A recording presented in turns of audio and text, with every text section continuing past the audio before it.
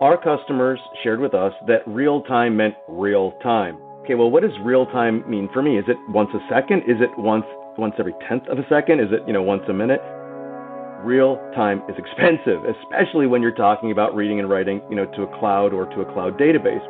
And so the first trade-off was, well, gosh, I've got customers that want real time, meaning like every second, if not better, and yet I've got a huge cost penalty. Well, how can I have both? How can I actually inspect the machines, at scale, 30, 40, 100,000 machines, and yet not overwhelm this database? My name is Tyler Rohr. I'm the founder and CEO of Remotely RMM.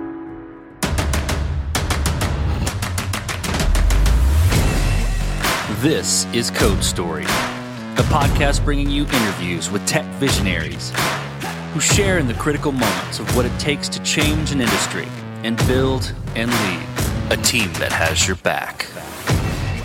I'm your host, Noah Labhart, and today how Tyler Rohr enabled enterprise organizations to see, secure, and support their hybrid workforce. All this and more on Code Story. In his words, Tyler Rohr is best described through his spirit animal, Curious George. He likes to write, try new things. He has 3 grown children, 1 who's getting married, and he's found that his expectations of his kids were actually met, which was welcome and surprising. He enjoys golf and used to do rally racing, though he claims he wasn't very good at it. He had more fun building the engines and less fun crashing the cars. With the onslaught of the pandemic and the rise of remote work, Tyler reached out to a former customer to run an idea by them. His idea was around a cloud platform to support remote users. The blunt feedback from the customer was that the idea was terrible if the users couldn't be secured. This is the creation story of Remotely. What we do at Remotely really is help observe, act, and automate the management and security and support of remote users, hence the name Remotely RMM. And what that really means, Noah, is when you think about the way the last maybe 10 years or so have unfolded, I think we've all felt for a while that bumper-to-bumper traffic and cubicles and $11 lattes maybe wasn't the future, that we kind of liked working remotely. And then we got our wish real quickly, almost overnight it happened. And so what we do is we help large organizations contend with the challenges of supporting and securing those remote users at scale. We do it all up from the cloud. Chose Azure in this case. It's where a lot of large enterprises tend to be basing their center of gravity in terms of their spend. So really the origin story was having lived through, the adoption of a really interesting and somewhat esoteric technology, VDI, but then taking those lessons learned that if you didn't, measure something, you couldn't manage it. And if you couldn't measure something, it was really hard to make decisions about it. We applied that to the current state. And what we found when we started, reaching out to customers, and that's the true origin story here, we reached out to a customer, a former customer, and said, I have an idea. Here's what I'm thinking. I think that there needs to be a platform up in the cloud to help, support a ton of remote users. What do you think? And he said, I think it's a horrible idea if you can't secure them. If you can't secure them, they should be turned off. And so really the origin story was a synthesis of, my notion plus some really blunt early customer feedback. And, I guess the story wouldn't have happened if those two things didn't meet, in the beginning. Well, let's dive into the MVP. So tell me about that first product you built. How long did it take to build? And what sort of tools did you and the team use to bring it to life? So it was about 6 months, into the development cycle. That's where we are today. We're about T-minus 33 days, not that I'm counting, away from, showing the service to the public. Well, and it really began with, I don't want to call it an agile mindset, but it really was a set of kind of, as you said, a minimal viable activity and a minimal viable value that the product had to deliver, upon first login. And so we kind of, together, myself, our CTO, who was the former customer, went through what a day in the life of a modern admin looked like when we were all at the NOC and the SOC, 10 big screens, all the tools that we wanted, nice air conditioners going all the time, and then where we were today. And what we found was, and this is really interesting, there were about 12 different tools or tool sets, some were free by the way, that the typical admin of an enterprise of maybe 20,000 users or so, needed to use on a day-to-day basis. And so we started going through each one of them and rationalizing, well, why is this feature here and not there? Why is this feature here at all? Has anyone ever used this feature? And what you found was out of 12 consoles, there were maybe 20 things that actually were truly useful. And what we did was compress that in, and that became our minimal viable product. We stuck to our guns, started showing that early. To your earlier point, listen to that brutal and honest feedback. And I think really a lot of that was more about the implementation than it was the feature set. People were really interested about, making it more role-based access, or making it more federated, or, helping or allowing their maybe managed service provider to get access. So that's really cool. I mean, as you know, kind of once you start putting the center of the target on that MVP, a lot of adjacent things started to happen as well. So can't say we're done, but I could say we're doing it. With any MVP, you've got to make certain decisions and trade-offs, and you alluded to some of those about, the sock and the knock, and the stories around that, and how you built the product and securing it, that blunt feedback. But dive in a little bit. I want to give open space to hear about those decisions and trade-offs you had to make, and how you coped with those decisions. Well, I'll give you the most recent one, which was our I guess I'll call it our inspection interval. Our customers shared with us that real time meant real time, right? And so everyone kind of needs to take a step back here and say, okay, well, what does real time mean for me? Is it once a second? Is it once every tenth of a second? Is it, once a minute? And so one of the very quick or very early design constraints was real time is expensive, especially when you're talking about reading and writing, to a cloud or to a cloud database. We, in this case, chose Cosmos DB up in Azure, very performant, very scalable, not exactly inexpensive. And so the first trade-off was, well, gosh, I've got customers that want real time, meaning like every second, if not better, and yet I've got a huge cost penalty. And so I think one of the early trade-offs, which really became an architectural one, which was, well, how can I have both? How can I actually inspect the machines, at scale, 30, 40, 100,000 machines every second, 2 or 3, and yet not overwhelm this database? And the key is, from an architectural standpoint, we built in a stagger.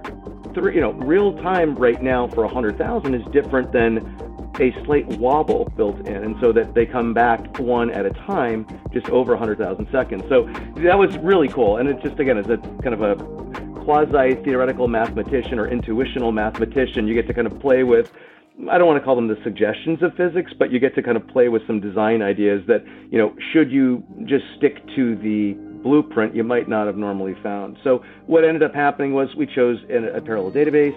We write to it first, and then use kind of the most important higher priority data, in the more expensive data tier. So again, just a fancy way to say we chose tiering in the end. But it was cool how you end up finding those solutions. So let's move forward then. So how did you progress the product from there? And I know you're about to release to the world, but even when you're considering you're done with the MVP and perhaps how you're going to progress it later, I'm curious how you're going to go about building your roadmap and deciding, okay, now this is the next most important thing to build. We actually invented a user and we named him Patient Zero. And Patient Zero literally was just that. He or she had to have the most sublime and elegant user experience, right? And so we kind of said, we'd love to have the following features in the product. We'd love the product to act and behave in the following ways. However, what is the impact on Patient Zero? And so what you really, ended up doing was, again, it's a lot of compromise, and I think that's probably another one of the big C words, aside from curiosity, would be compromise that we had and found in this organization. And one of the neat things, though, was when it came to roadmap, we didn't really have to. Here's what I mean by that. We compromised as a team, and we made some really elegant trade-offs, to ensure that user experience was always, supreme and really, ensuring high value. But when it came to the roadmap, we kind of said, all right, so clearly there are competitors out there, and we could do what they did, and we'd probably get some of what they got. However, what if, pun intended, we went back from our brutal and honest feedback from our customers and asked them bluntly, what are we doing wrong? What would ever cause you to stop using this product? And would there be an answer to that in which, we would find some very interesting, inspiration or new innovation? It turns out, that we did.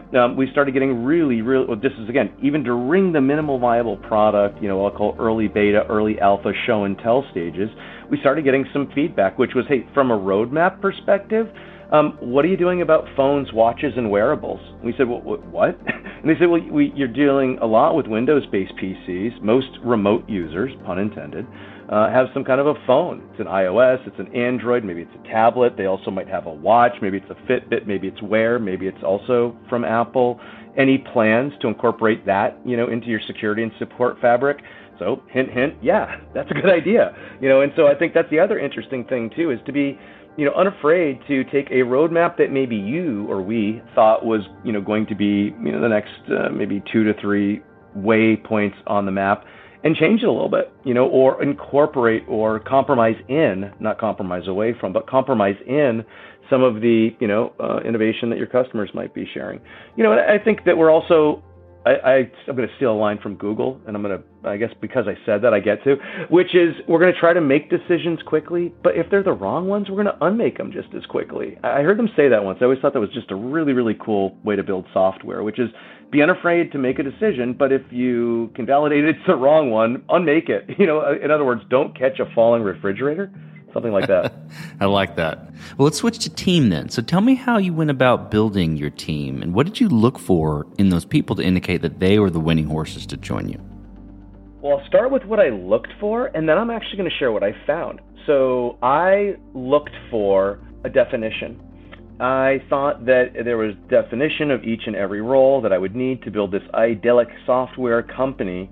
And I found that it was really hard to find those exact right folks. What I found were masters of their craft. And what very quickly came to form here remotely was we were a symphony.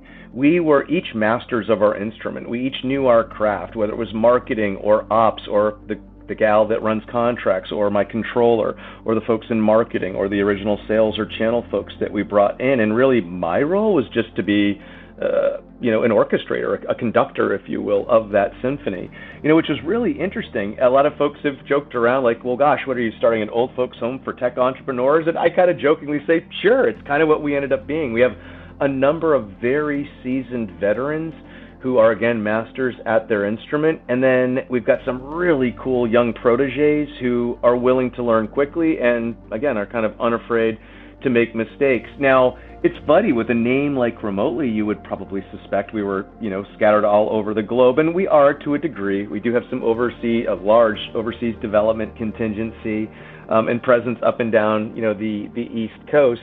But our home base is right in Portsmouth, New Hampshire. I'm not sure if you've ever spent any time up here in New England, but about an hour north of Boston. And so if you like clam chowder and $5 lobsters, you're all welcome. So the team is primarily based up here. It's a great location to raise a family. Okay, well then let's talk about scalability. And this will be interesting, given, security and remote and cloud-based access for this product. Did you build this to scale efficiently from day one, or are you fighting this? Are you going to be fighting this as you grow and release the product? A hyper-productive question. And the reason it's hyper-productive is that in our world, there's a second phenomenon happening. Not just are people wanting to, go remote or not go into a primary office. We have this secondary and kind of major migration happening from what I'll call perimeter-based security to zero trust-based security. So to answer your question, we not only needed to anticipate and try to build each one of the service components for scale, we also had to build it in a way that was kind of zero trust first, that you had to already assume an architecture that, could deal with and overcome and sustain breaches or different attacks. What we basically tried to do, Noah, was break everything up front. What was the mass load? What were the mass points of ingress? What were the mass subservices that we needed to. And what we ended up doing was building the application in Docker containers, but really as an orchestration of microservices. So each one of the microservices in and of themselves is a security object with a minimal path of ingress and egress. But secondly, each one is built for its own individual scale. Now, I hinted before, and we are entirely executing the application in Azure today, which is, of course, Microsoft's cloud. But we wanted to build it in such a way that, to your point about unexpected scale, should we encounter an extra 0 or 2 or 3, in customer adoption, we'd be able to handle it. Now, the good news is that, a lot of things, at least in the modern cloud, don't scale linearly. And one of those is database costs, luckily. So I think as we get larger and get a larger data lake and a data footprint, we're actually going to be encouraging and encountering some decrease in cost, but you certainly want to, keep your chin up in so far as performance. So that's what we're keeping our eye on. With scale, congratulations, economies get better, but, make sure you're not doing so at the cost of performance or user experience. I love how you describe that infrastructure too, with every service being its own sort of scalable infrastructure, and that just makes a ton of sense. And given the tooling that's out there today, I mean, it's easier. It's never easy, but easier to set that up from the beginning. So I think that's fascinating. I agree. I think that's one of the very unique, realities of building an application in the cloud, specifically when you're using some of the new architectures and constructs, that are available. Is you start realizing. It's funny, I had a customer conversation yesterday about this topic, which is, the new stack is the API, meaning it's more about interoperability and the option or the ability for your application to add value, extract value, or amplify value in adjacent applications or services, at least in the enterprise. Our theory is they're big companies. They've already made big decisions and big standards and big investments in people and training. Work with that, right? So to us, it's all about exposing new value. One of the examples would be, we think that a lot of antivirus is owned and underutilized. You'd be shocked if I told you that sometimes up to 30%, 30% of the antivirus isn't updated monthly in most enterprise organizations. I can tell you some that haven't even done an audit since 2018, but I won't pick on them. But the notion is that, you can't fix what you can't see. So that's what we're hoping to do it remotely, is turn on that light in a dark room and show these folks what potentially you can start fixing. Well, as you step out on the balcony and you look across all that you've built already, what are you most proud of? This is a strange way to answer it, but I used to love mowing lawns, and it was something about the before and after. Something that, it was a mess before, and then somehow afterwards it was clean and tidy, and I don't know, maybe it smelled good and fresh, and I got lemonade. I don't know. So I guess what I'm most proud of is, there was a big problem that I know exists and existed before remotely came, and I keep telling this to the team. What makes me most proud is it's probably the only venture, or one of the most poignant ventures that I've been a part of, that actually has a bit of altruism in it. I mean, if we can actually help people secure and support their remote users and get them out to their kids' soccer practice at 5, or get them out for a long weekend a little early on a Friday afternoon, I feel like we've done our job. Okay, if we do some really cool math and solve some neat computer science problems in the process, yay. But I think, that's probably what makes us as a team the most proud, and certainly, as a founder, just puts a grin on you ear to ear. Well, let's flip the script a little bit. Tell me about a mistake you made and how you and your team responded to it. I think one was we had, I'm going to call them vortices of negative energy. That's all I'm not going to pick on anyone personally. But what you realize, early on, is that vortices of negative energy, kind of like black holes, can suck a lot of really good ideas and energy into them. And it was a hard decision for us to make. We had, in 9 months, we had a few different, opportunities where we had to make some tough decisions and see team members depart. I think I look back at those, and I think it was a mistake. It probably was a mistake just not being the right fit in the beginning. And I've got to bear some of that responsibility, as a founder. So, I think probably, one of the mistakes, if I was to summarize it, Noah, would be moving a little too quick. You move quick, you say yes maybe a little bit before you wanted to say yes to either a decision on a team member, or maybe a piece of technology, or, something else. And again, going back to that Google rule, you got to be able to unmake those decisions as well. So it's tough, but that's definitely, a mistake that I think I've made. From a team perspective, one of the very interesting things I was probably most proud of is we chose one CRM, got really deep to the point where we're giving demos to our internal team on that CRM, and then unmade the decision. They basically came to me and said, I ran a yellow light. Please don't give me a speeding ticket. But here's what happened, and here's how I'm fixing it. And I said, problem solved. That was the other joke. We pay for speeding tickets here remotely. We don't pay for parking tickets. I thought that was a cool one too. I haven't fully decided what that means, but it sounds neat. Well, so you're releasing in 30 days, and so this question in the short term will make sense or will be clear. But what beyond that, what does the future look like for the product and for your team? I've always been one of those entrepreneurs that was very hesitant to put the word cloud in my PowerPoint before I really knew what cloud was, and to put AI and ML in my PowerPoint before I really knew what artificial intelligence or machine learning was. What I'm excited about with this is because we are endeavoring to get a ton of information from endpoints by and through our agent, a ton of information through the Graph API, which we're reading through in Azure, and then a ton of information from the NIST CVE security vulnerabilities. We're going to have an incredible amount of information to start taking actions, triggers, and results based on, or to actually kick off routines. And so we're actually using Microsoft Power Virtual Platform and their Power Virtual Agents to integrate a little bit of machine learning. So we're going to have some intelligent conversation built into the platform. And I think I'm smiling, if you could hear it in my voice, because it's a real implementation. It's not just big math. This is truly a use case where, machine learning and artificial intelligence can actually enhance the user experience and, again, get admins out the door into their kids' soccer or, little league practice, whatever they're into. So that'll be fun to see. That's about a year away. So we like to say we're in the business of observing first.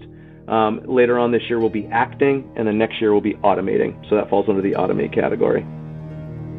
Well, let's switch to you, Tyler. Who influences the way that you work? Name a CEO, a CTO, an architect, really any person you look up to, and why. I grew up in the 80s, and obviously during the 90s was in my college years. So I watched Apple from maybe a different purview than a lot of people saw it. I watched Steve Jobs get walked out of his own company. I watched the Gil Amelios. I watched the folks from Pepsi. I watched a lot of different folks come and go, before Steve kind of, came back. And really it was that time that we all kind of got, the iPhone and one more thing. So, I've got to put Steve Jobs up there. The way he would tell stories, the way he would take, complexity and make it simple and consumable. And yet at the same time, you knew that there was just an immense wealth of data and validation to back up that simplicity. So I've got to give him, a huge head nod. Also as a tech entrepreneur, he really started one heck of a software company, that to this day is still, I think resembles a bit of his personality and soul. From a personal perspective, if anyone has any extra time, there's some neat writings and readings out there by a fellow that's not with us anymore named Terence McKenna, and his brother Dennis, who is a really interesting mathematician. And I think that crossroads of divinity, physics, and kind of what's going on are also just what keep me going personally, and probably what inspire a lot of what I do in software. So those are probably two names that I'd throw to the top of the list, Noah. Although we just met, so I think our future's bright as well. I appreciate that. Well, we talked about a mistake earlier, but a little bit different spin. If you could go back to the beginning, what would you do differently, or where would you consider taking a different approach?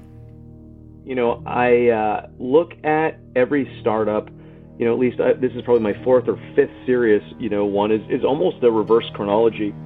And I think in the beginning, I always trusted, that there was something out beyond the headlights, if that makes any sense, and you were willing to go, fast and furious, just knowing that somehow the road would unfold itself. With this one, then I guess this is probably me doing it a little bit differently. So I guess I'm going to answer your question in a slightly adjacent context. We actually went out and raised the capital to take that future state, and kind of write the source code in reverse. If I had to do it again, what I would basically do is more of the same faster. I think that taking that long strategic vision of where do you want to end up and reverse code for that is great. And now I think I would trust myself, a little bit more to do that quicker. I was always, I don't know, at least as an entrepreneur personally, I've always found that I drive the car with one foot on the gas and one foot on the brake. It's not always a smooth ride. Sometimes you accelerate very rapidly. Other times you decelerate rather quickly. But I think that lessons learned, the way that I would do it is, trust myself enough that, take your foot off the brake. You've got a great team that surrounds you. You validated the product market fit. You've got a great minimally viable product and, a team and a channel that's supporting it. Trust in that. But gosh, it's still hard to let go of the reins. So I guess in the end, no, I'm still just a control freak. Hey, aren't we all? Right. Aren't we all? But I like the visual you placed there on keeping one foot on the gas and one foot on the brake. I think that's accurate. It is. And I think you've also got a car full of stakeholders. And so as much as I'd like to get to a certain destination or the ride to be of a certain quality or pace. You also have to be mindful of your passengers. That's probably another mistake I've learned, actually. I'm going to give another little addendum, which is, again, as a former race car driver and a fellow who has wrecked a few cars, I certainly have to admit that my pace of play and my pace of driving is a bit rapid, hence the speeding tickets, perhaps. But I think another mistake was, probably being a little bit more mindful that, with the other stakeholders, and you can't always be going 1,000 miles an hour. It's a lesson well learned. Well, last question, Tyler. So you're getting on a plane and you're sitting next to a young entrepreneur who's built the next big thing. They're jazzed about it. They can't wait to show it off to the world. Can't wait to show it off to you right there on the plane. What advice do you give that person, having gone down this road a bit? The best advice I could share is, as a 52-year-old, I've really probably been involved in quote-unquote business for 30 years, but the rate of change has accelerated. The variety, the velocity, the volume of net new ideas has changed. I mean, it's increased incredibly. So I would tell that young entrepreneur that what you used to have an hour to get across to a customer or a prospect, you might have a half an hour, but you probably have 12 minutes. I think a lot of the way we need to tell stories and translate value and demonstrate that value is going to happen more rapidly. I mean, examples are happening to me almost every day. Maybe I'm looking for them. I do a little bit of writing for Forbes magazine. Yes, that was a shameless plug. And now the notion of going from idea to print, is hours now. The idea of waiting around and, stoically hoping a light bulb is going to go off over your head are gone. So my advice would be trust yourself, get to the point quickly, take feedback, good and bad, to heart. Most people are actually out there to help you, not wound you. And if you take that feedback to heart, you'll find yourself probably getting to the point in 11 minutes the next time. So that'd be probably what I'd tell that young entrepreneur before they put their headphones back on and went back to Taylor Swift or Beaver or Lizzo or whatever's in these days. That's fantastic advice. Well, Tyler, thank you for being on the show today. Thank you for telling the creation story of Remotely. I appreciate it. Thanks again, Noah. And this concludes another chapter of Code Story. Code Story is hosted and produced by Noah Labhart. Be sure to subscribe on Apple Podcasts, Spotify, or the podcasting app of your choice. Support the show on patreon.com/codestory for just $5 to $10 a month. And when you get a chance, leave us a review. Both things help us out tremendously. And thanks again for listening.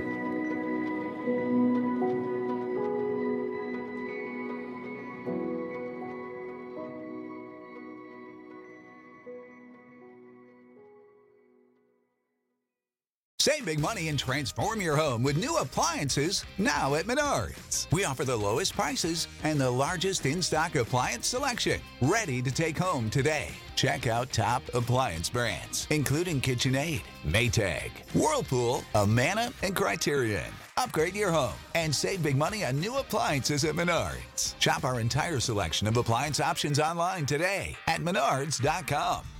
Save